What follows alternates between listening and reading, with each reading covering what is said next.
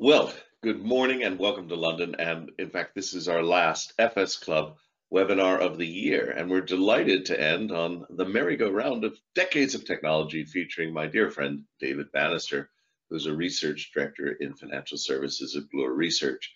Now, as you'll know, CommunityZ Chest is a series of interviews, really, where we interview wizened old men and we squeeze the last of the juice out of the lemon. And David's here to talk about decades of technology. I must also, of course, confess that we tried to record this last week, and I appreciate the many people who've come back online today to hear the end of it. So we're going to cover a bit of old ground, but we're going to try and pretend that this started afresh, because we've also been around this loop again. Now, you'll know me, I'm Michael Mainelli, I'm one of the directors at Yen, and it really is a pleasure to be able to introduce so many of these webinars. We can only do so because our sponsors allow us to range widely and freely across technology, economics, and finance. And today, of course, we have a special guest who covers all three areas exceedingly well. In fact, even in the green room warm-up, we were discussing Kuznets curves as well as old issues of byte and information technology trivia. Now, the format today is going to be a fairly straightforward one. I'm going to give you a bit of background on our guest, and then we're going to cover top of the in tray, the most surprising things that David's seen lately, and his views on social, technical, economic, and political issues to do with technology. And David's going to give us a bit of an ask here at the end of the year. So it should be a lot of fun. Yes, this is being recorded. Secondly, please do put your questions into the chat room.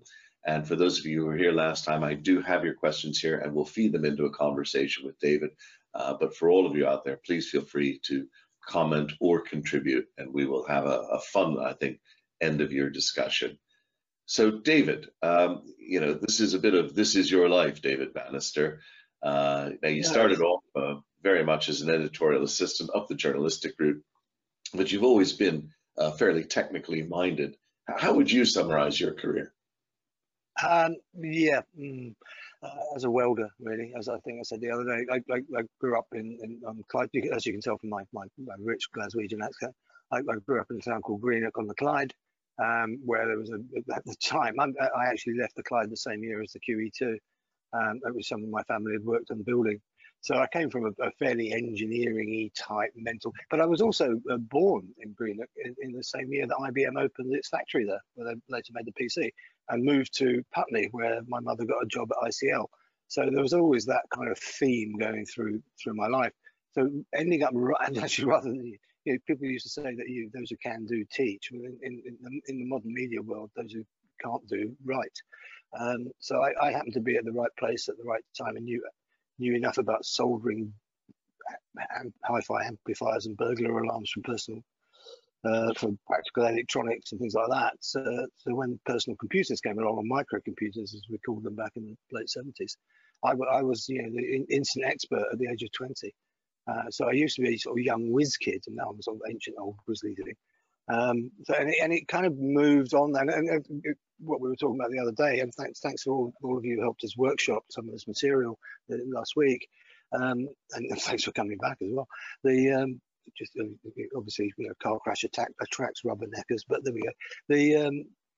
It's kind of a journey, as we say nowadays, from the hardware through into the data processing, information technology world, and very much now the data and data sharing and open computing and all the things that go with that. So it sort of moved along following. I was never ambitious enough to be a proper journalist and follow the money like Woodward and Bernstein, but I was always following the technology, and it was what was the next most interesting thing. And that's why it's now in my 60s that it continues to be an interesting progression. Now, this for me, not for any of my readers, obviously, but that's a different thing. This next slide looks at at that merry-go-round of decades of technology, and Ian Hillier-Brooke, is terrifying here. I should probably be doing this in some sort of accent. I remember all of your history. And Ian Harris would like to trade trivia questions with you using Xian's information technology trivia list of 3,000 questions and all. But I think there was a really interesting question here from John Falk.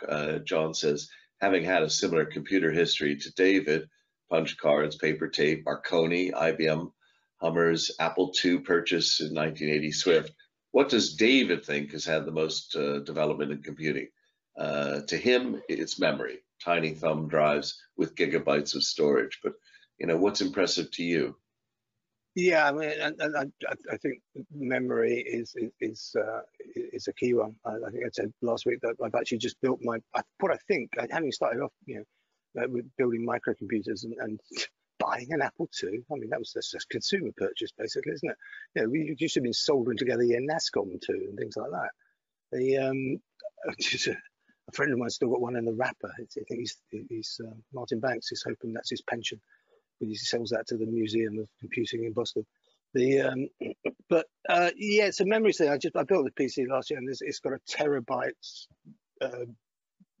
solid state disk drive that plugs straight into the video bus of the PC. It runs like proverbial off a shovel, and I was just gobsmacked to see it. And you can almost not see the chip on the tiny strip of board.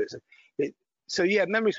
I think it's a coming together. The thing about technologies, I think, over the years, and look at all that list of things there, is it's the coming together of technologies. All of those concepts are around, but I mean, when I worked on Electronics Weekly, the idea of sub-nanoscale semiconductor manufacturing was theoretical physics.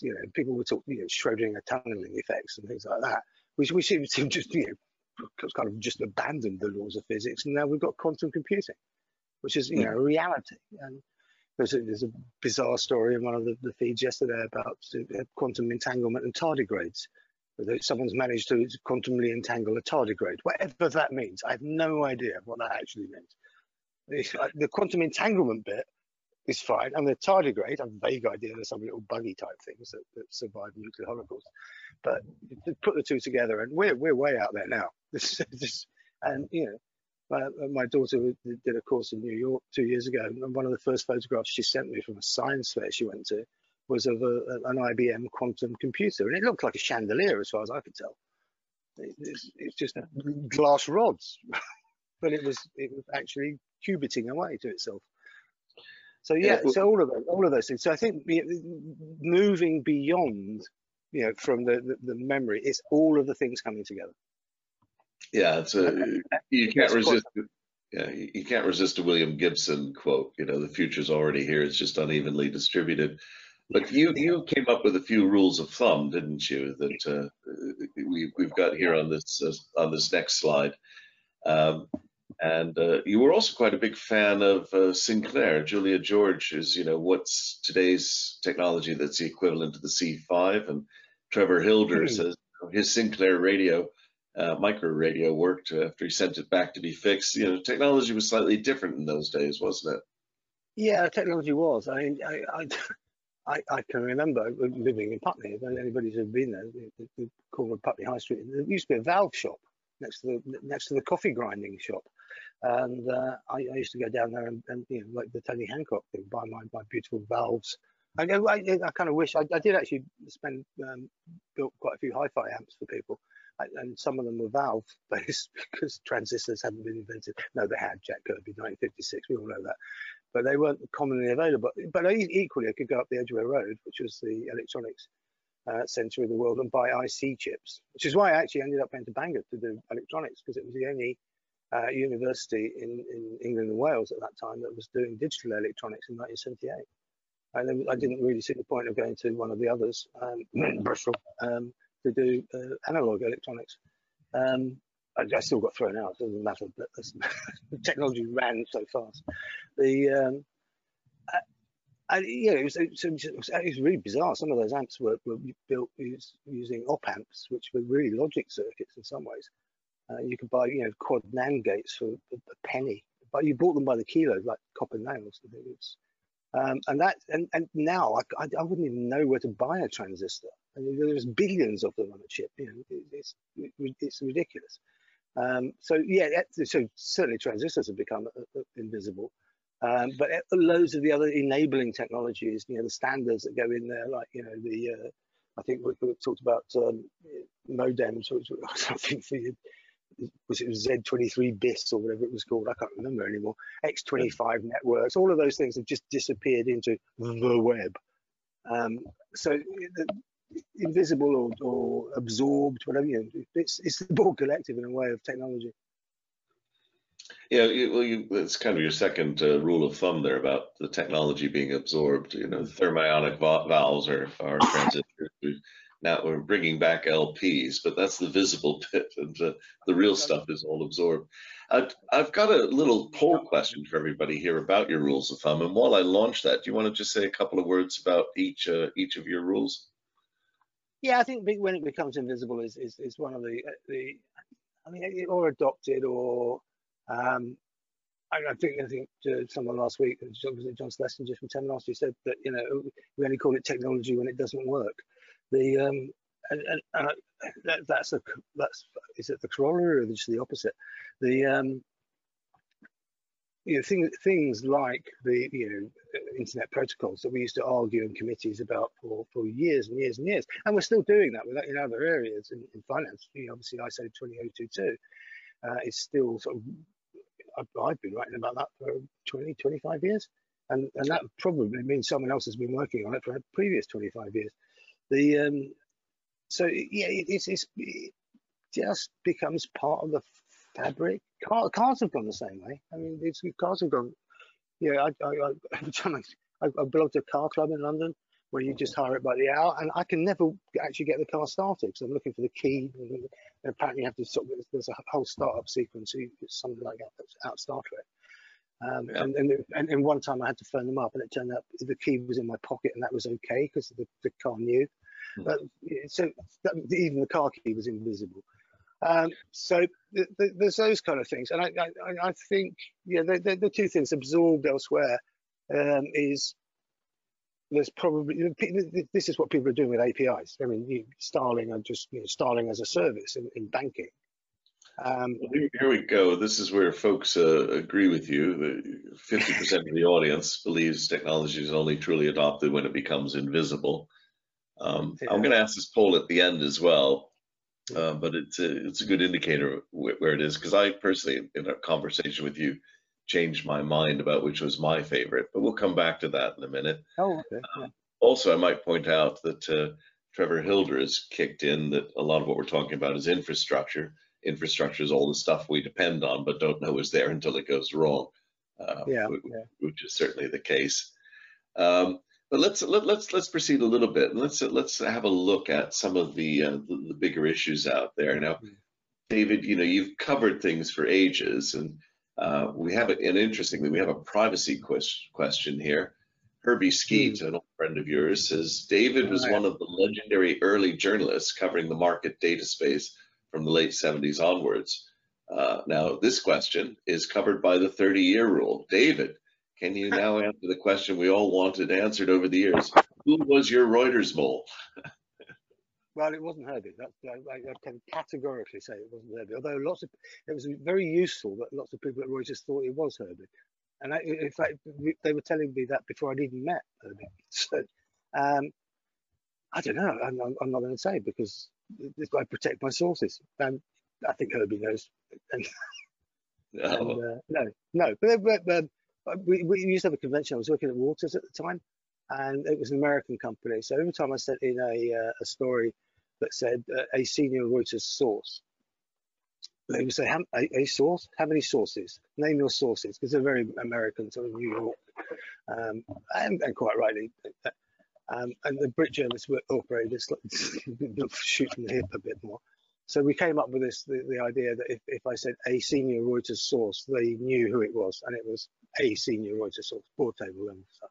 But yeah, I mean, there was a time when one of the other market data companies, it was a sacking offence to talk to me at that time. That was Telerate. So they've got and a fax came. The fax, there's a technology. The fax machine sprang into life in the offices of dealing with technology, and it was a memo that had gone around in Telerate House, in Winchell House, and in New Fetter Lane, saying it is a sacking offence to talk to David Bannister in dealing with technology.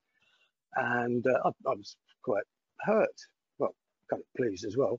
We must plug these leaks. So it's similar to the Reuters, but it was a rival and extinct company. And 3 more faxes came through, all with a copy of this internal memo. So I phoned up the PR woman and said, what's this? And she said, oh, she swore in a properly Anglo-Saxon manner. And she said, there were only 5 people in that bloody meeting. So I had 4 copies of the memo. She was the 5th. She was the only one that didn't send me a copy of the memo. But, yeah, the leaks were good in those days. And well, it was different because, and this is the thing about privacy and media, which is why I take an interest in it, both as a citizen and as someone who sort of tries to find out other people's secrets, I guess, and the hidden. One of the famous newspaper proprietors, Rothermere or something in the 20s, Beaverbrook maybe, said, news is what someone somewhere wants to suppress. Everything else is advertising. And there's a lot of truth in that. So there's a balance between the privacy of the individuals that you've got on the left hand of that, and the privacy of governments, which and the concealing of the decision-making process, I suppose. And so corporate company secrets are a different thing, and somewhere around there is trying to get that balance. I don't think, and I really hope, I was never underhand in trying to find out what people didn't want their customers to know. But the Reuters one was interesting because it used to be it's an information company, but at that time it was largely run by journalists. Now it's largely run by lawyers because it's about compliance data. So it's a very, very different world. Now, another thing that people constantly ask about is this next slide. Is this the end of laws about Moore's laws? So, we had a lot of comments. Hugh Purser was kind of curious about your thoughts. Is Moore's law dead, and if so, has it been replaced by something new?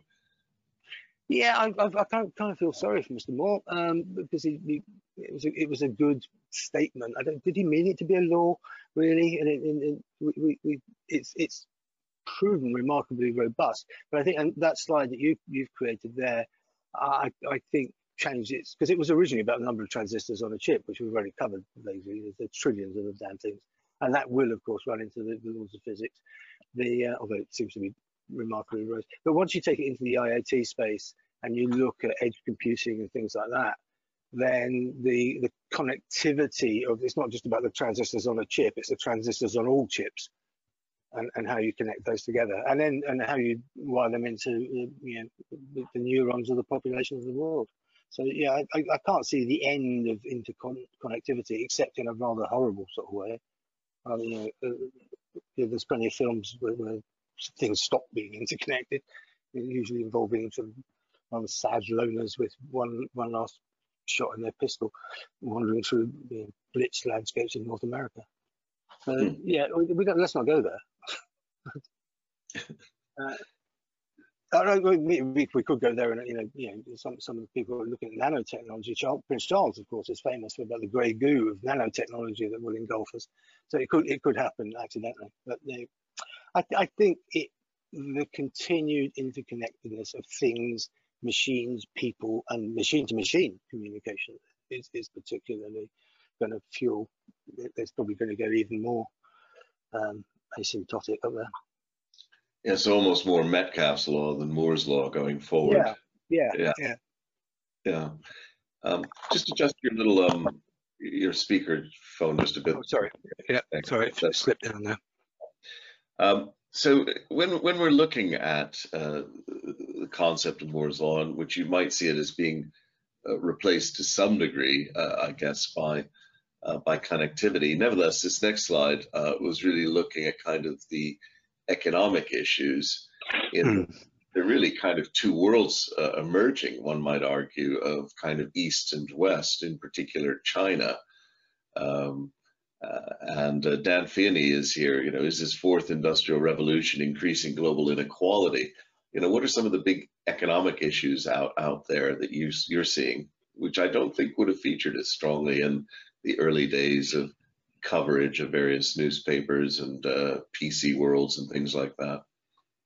Um, well, yes and no. I mean, one of the things that first struck me when I looked at that map is it's very similar to the conversations that were going around. I think it was Willy Brandt that coined the phrase North and South rather than East and West. So you look at Africa on that map and South America. I mean, you could kind of ignore Australasia, but it's that continues to be the case. So that's not just the case in terms of technologies and in our sense of IT technology. The, the the immunologists are very concerned about Africa in terms of immunization in the current situation. So, and without going too far down that particular road, the China and Russia situation, that's the east-west sort of geopolitics side of life, and that's becoming frustrating. But I kind of worry a bit more directly, sort of, it's a bit closer to home. I live in Westminster. I actually in the Division Bell area of the House of Commons, so 15 minutes walk. If I was allowed to vote there, I'd be able to do that. Must get that bell fixed. And yet we've probably got the highest concentration of rough sleepers in almost the whole country.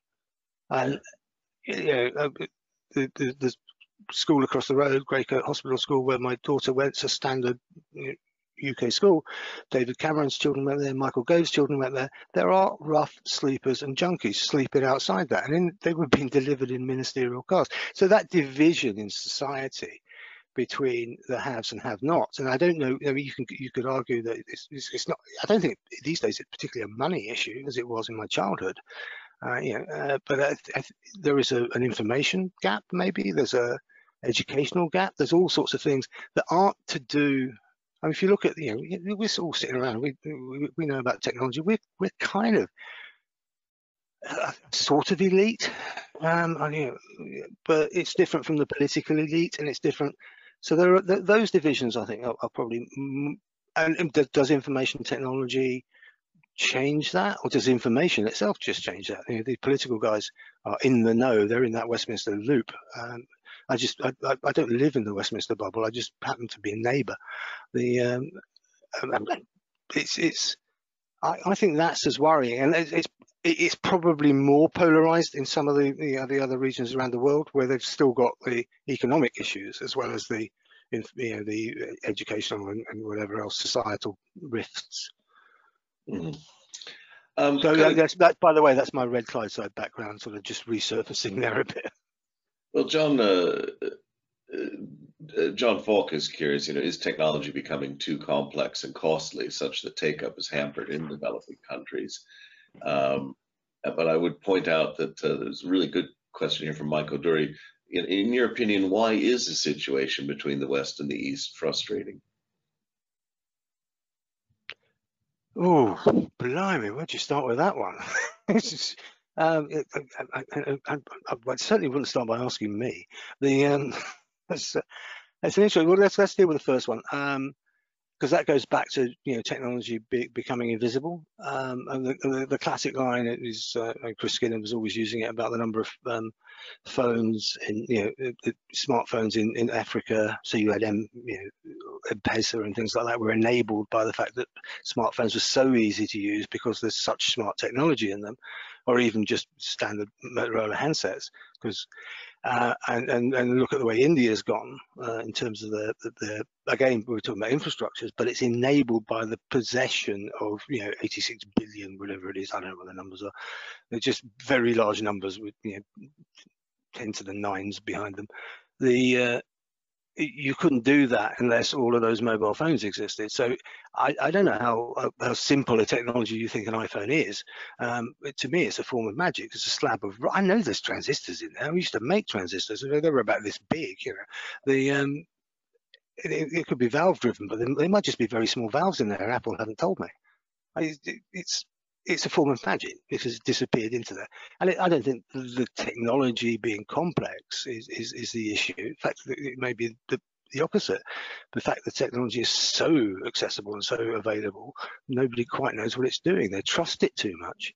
You know, there's a cartoon I think from the New Yorker of people, you know, consigning their souls into in future archaeologists will think we worship these little slabs of silicon because they Mm, won't be able to start them up. So yeah, I don't think it's that. The you have to go kind of right back to human nature. It's a big ugly world. Our grandparents and knew all of this because there was all these bloody wars going on in their lifetimes. We've had, I mean, I'm 64 years old next year, well hopefully, and if we get to April, and the only wars have been fought on television far, far away. Whereas, you know, my father was missed D-Day, but you know, was at the liberation of Belsen. So you know, he had they lived through that. They got bombed. They got, you know, it was real. And in the rest of the world, it's still real. So it's mm. nothing to do with technology. In fact, well, it is to do with technology for into weapons grade stuff. But you know, let's not go there. So it's Tuesday morning near Christmas, Michael. Don't take us down those roads. No, no. Well, actually, at least you got your name check on your birthday. So April next year, April, everybody. April next Send, year. Thank you. Please, um, please send whiskey. Yeah. and you also allow me to kind of drop in the Arthur C. Clarke. Any sufficiently Yeah. advanced technology is indistinguishable from magic. But returning to Yeah. magic, Sue Milton has two concerns. With the internet, if we put all our eggs in one basket, and how disruptive does David think quantum computing will be? um, well, that's two questions, isn't it? The Yeah, well, worry about the internet in one basket. Yeah, well, in fact, we've already seen that in the last couple of years. There've been some serious internet outages because someone thought it was a really good idea to put it all through one node. We all know about single points of failure. You think you could just Google that, really. For the second question, much harder, much harder. I don't know. Ask me again. Go on, ask me again. Seriously, I've got to think about that one. My first reaction was, "Oh God, why are you asking me?" All right. Well, moving on to the next slide, where we're kind of looking at the political aspects. Now, PJ DiGiamarino says that you and he were supposedly responsible for coining the term regtech. Uh, you know, if so, has it been successful? Where's regtech headed? Well, yeah, but just to be clear on why PJ thinks that, the actual thing is it was coined by Kaushik Naran, who was the designer and layout guy on Banking Technology magazine, which I was working on at the time. PJ and I had the idea to do a sort of supplement about regulatory technology. And because we had the website bankingtech.com, it made sense to call it RegTech. So we just used the same logo back to front. And we've run it for 2 years. This is 7 or 8 years ago now. We ran it for 2 years and nobody bought a single bloody advert. It didn't click with anybody at the time. I mean, that goes back to my nobody knows anything stuff. You know, we thought we were being really smart. Has it done anything? Yes and no. Some regulations have. Unfortunately, PJ tends to work in the investment banking space, where a lot of the regulation is really designed to stop banks doing things. So it's all sort of post-crisis, and stop spending clients' money, don't take so many risks. Have you really worked out the maths of derivatives, that sort of thing? Whereas in other areas, and I think one of the other questions we had during the last session was about the role of governments. So obviously that's regulatory largely. In the payment space, and again back to infrastructure, but the open banking regulations in Europe and the Payment Services Directive, which kind of was the legal framework for that, more or less, created this very, very fertile field for developments into what we now see in terms of data sharing between financial institutions and a democratization of the ability to handle your own data. So it was kind of, I've got an HSBC account and a Starling account, but they can share each other, and I can use a third-party aggregator, and I can hand over to various people that I might or might not trust. and that's been very, very, very innovative, and has changed. And it's been interesting the way that institutions have reacted to that. It's when I was with Oven, we did a couple of papers looking around faster payments in the UK and where we might go next. And it was very clear some banks just viewed it as a regulatory challenge. And I think it's PJ will have the numbers. One of the first stats was the pile of regulations is something at 14 times the height of the Eiffel Tower. But and it is a regulatory challenge for lots of people, just proving that they're not being criminals. But other banks saw it as a everybody's talking about the challenger banks coming and taking away their lunch. So they said, well, actually, no, it's a competitive landscape. We can be competitors as well. And there are one or two banks that worth calling out. Danske Bank did a fantastic job of creating an environment where they attracted developers. They almost made their developer portal a customer interface because that brought them more customers, and they paid attention to that. It was a competitive play. HSBC in the UK has done really well. Barclays, others have been a bit more, oh God, we've got to do this and fill in these forms, and just and not treated it as the opportunity they might have seen it as. So yes, in some ways it's been a success. I think it's how people react to the regulations. I mean, there was a famous case, and actually, it was the general counsel of one of the large American banks, begins with a C, said that his job as compliance officer was to tell people what was still legal. Yeah. And that was a kind of gloaty boast from an investment bank that you don't really like to hear. Well, turning back to you, Donald McRae is curious. David, what has been your most spectacular forecasting error? Oh, that's easy. That's an easy one. I am the man who turned down the Beatles. The 1981 Invitational Computing Conference held near Heathrow Airport. I was still working for Electronics Weekly, and I'd rushed out there on Wednesday to try and get some news stories because I was a news reporter, trainee technical reporter grade 7 on the NUJ scale.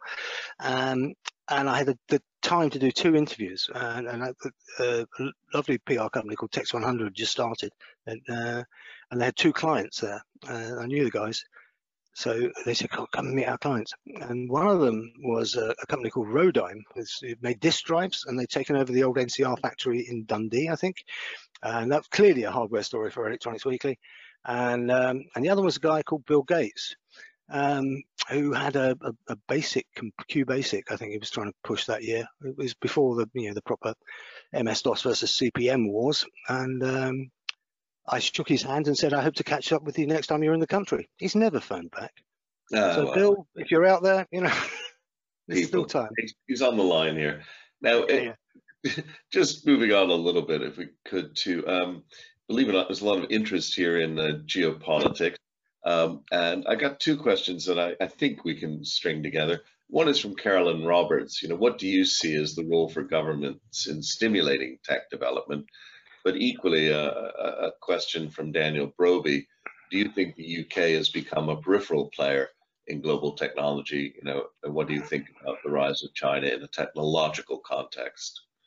So, role of governments, and where's the UK?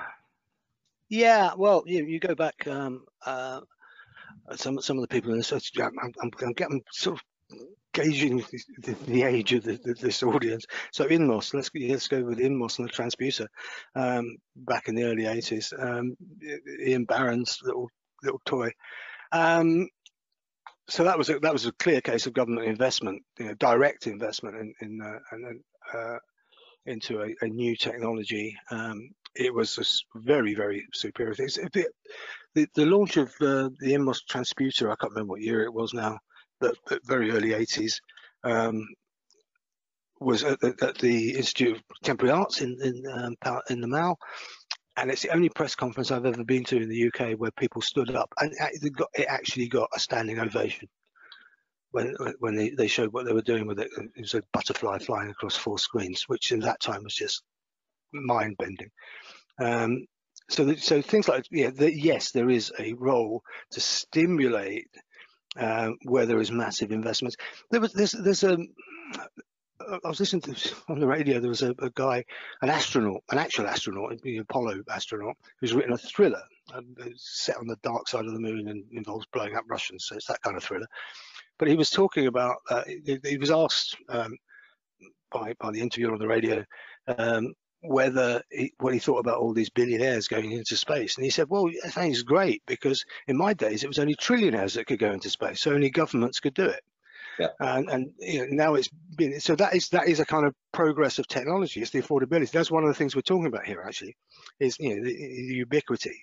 Yeah, I don't have to traipse up to the Edgware Road to buy 1 million transistors. I can just go to the O2 shop and buy them in a slab of silicon. That really struck me about the affordability, the accessibility of technology. So yeah, I think you're right. The economics is frequently not talked. I mean, Trevor Hilder made a point here. You know, technology is constantly getting cheaper, not more expensive. And you know, I was chatting to kids, if I can call it, about for example, blockchain, and I said, no, all the components were there. There was a 1976 patent for blockchain, but economically, it was insane to be recording constantly. I was trying to stick basically parabolic trajectories into 4K of code, and 16 hashes would have used up all of my memory. So there was no way I was going to do that economically. Now, David, we're coming close to time, but you had an ask for the audience, and I just wanted to make sure you had enough. Well, there's loads really. It's my revenge. You put these slides up, so when I see them, they go to jail. I think clearly, it goes back to the rules stuff about regulations and things. Don't be a criminal if especially if we're talking about financial technology. That's an obvious one. But I think in the wider technology thing, it probably plays into the social equality area. So please pay some tax. That would be quite useful. And that probably also, the difficulty of doing that, of course, is the global situation, because technology, and we didn't really answer the role of China, by the way, in the technology development thing. But I think that comes down to what you just said about the costs. I mean, China is doing at both ends of the scales, but is making things ridiculously cheap and not always well. So there's a quality issue at the bottom end, but the stuff that they're doing at the large infrastructure scale is unprecedented, I think, really, outside post-war, and slightly worrying. But that's a geopolitical thing as well. I don't know if America was doing it, like Biden's initiatives, I would probably welcome it, but that's because knee jerk. Because it's our side, it must be right. So it's difficult to separate it from taking sides on that one.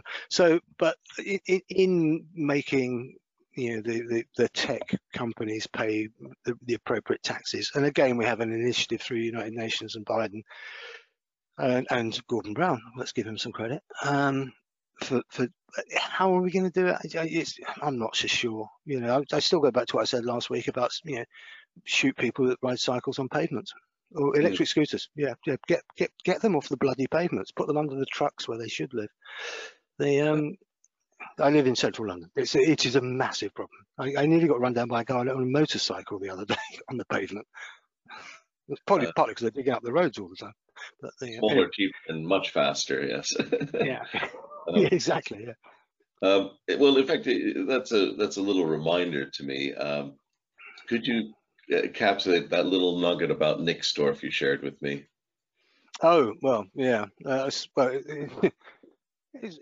an old story. Just one of over the years, some quotes stick in your mind when you're scribbling them in your notebook. And this was back in early 80s. Everything's in the early 80s, as far as I can see. It must be getting very soon now. It was when we'd moved from being microcomputers into PCs, and there was on the horizon what the big computer manufacturers, which are a lot of that in those days, of course, was the mini computer manufacturers, so digital equipment and people. We're going to do in the what became known as the PC world. So IBM hadn't launched the PC and used that term. It was a press conference in Hanover during the Hanover Fair, with Heinz Nixdorf, the actual, the named owner of Nixdorf Computing, which was a big mini computer manufacturer, and still embedded computing into various self-service things, most of the ticket machines at airports and stuff. And Heinz Nixdorf was asked, when is Nixdorf going to launch a microcomputer? And he just sneered and said, "You wouldn't ask BMW to make a moped, would you?" And three weeks later, Nixdorf launched their microcomputer. Nobody had told him. It was already on the manufacturing stocks, but nobody bothered to tell the boss. And digital equipment launched one, ICL launched one, IBM famously launched one, and Alan Sugar had a bit of a go as well. Well, I'm going to move along just a little bit. We've got a couple more things to cover. Probably the biggest thing, though, is I'd like, having listened to some of this stuff, I'm going to pop up here for the audience to answer a poll again. Having listened to today's webinar, which of Bannister's rules of thumb is your favorite? We did, in fact, have a couple of comments. I don't have rules. Rules of thumb. And Nick Bush and John Schlesinger both have things very similar about the first law of technology being, if it doesn't work or nobody cares about what you do till it goes wrong, all of which is fairly reminiscent, in my opinion, of that famous quote from Douglas Adams, technology is stuff that doesn't work yet. Well, the audience is just answering that, and I'll leave it up. Over half the audience have voted. But just quickly, David, John Falk would like to know, what very highly priced piece of technology, outrageously priced, would David like for Christmas? Well,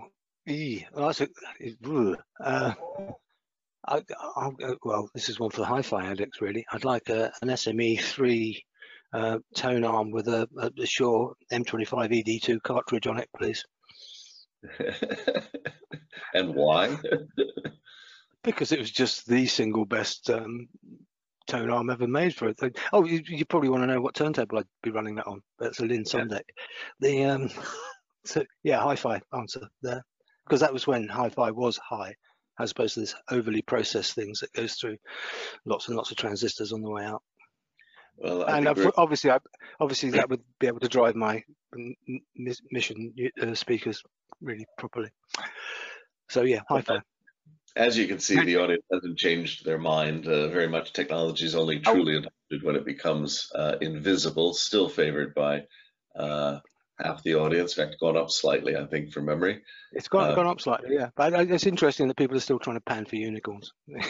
Yeah. The unicorn panners, we've alienated them. Well, just this next slide. I mean, one of the things I would point out, folks, a little bit of an advertisement, that the British Computer Society has an area called Archives of IT, believe it or not.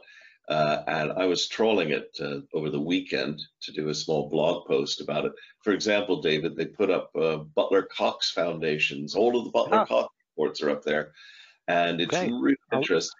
For example, there's a 1984 report from Butler Cox, which talks about how video text is going to take over the world and doesn't mention the internet anywhere. So it was kind of assumed, I imagine. Yeah, I'll tell Robin. Spectacular miss, yes. But anyway, just finally here, we kind of come to theological bargains from David Bannister. All the you're trying to sell us. Are you an optimist or a pessimist, David? And if so, why? Yeah, classic cockeyed optimist, really. But also a gloomy, lapsed Calvinist pessimist. In the Douglas Adams' Long Dark Tea Time of the Soul, quite gloomy about international prospects at the moment. I worry, that's maybe just an age thing. But on the whole, I am ridiculously optimistic on those days against all the evidence. One of my sort of work mantras is if it's not fun, it's not worth doing. So. Yeah, definitely optimistic, really. But that said, I can see that it might all go a bit. And I think COVID has shown us that it's probably sort of for my generation or my daughter's generation, the nearest thing to the Second World War they've ever dealt with, without all the bombs and death. Well, maybe some of the death actually. So it's a funny time to be asking because of because we're going to get locked down. Put it this way, around here in Westminster, everybody's expecting it any day now.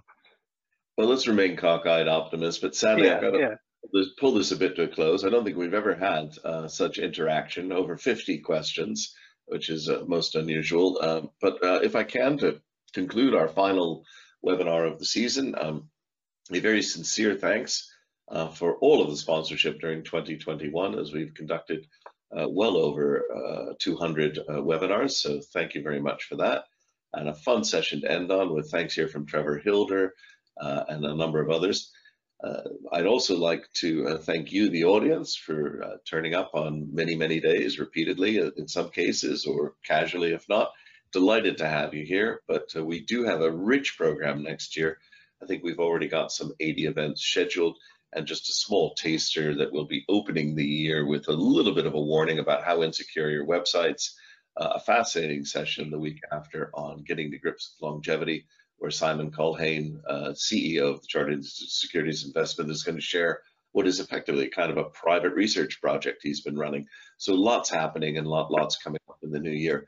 But our sincerest thanks of all, of course, must go to you, David. It's become a bit of an icon here that I have a piece of technology. It's a medieval from Korea, and it's what I'm afraid I have to use for applause on these sessions, because as yet, video conferencing has failed to come up with a suitable applause meter. So here's my Korean karmic clapper thanking you for closing the year out in such an upbeat tone. And we wish everybody is a cockeyed optimist, and that their cockeyed optimism is in fact rewarded over the weeks. So thank you, David. Oh, thank you, Michael. Thanks for having me back so soon as well. And see you in the new year. All right. Have a great time, everybody.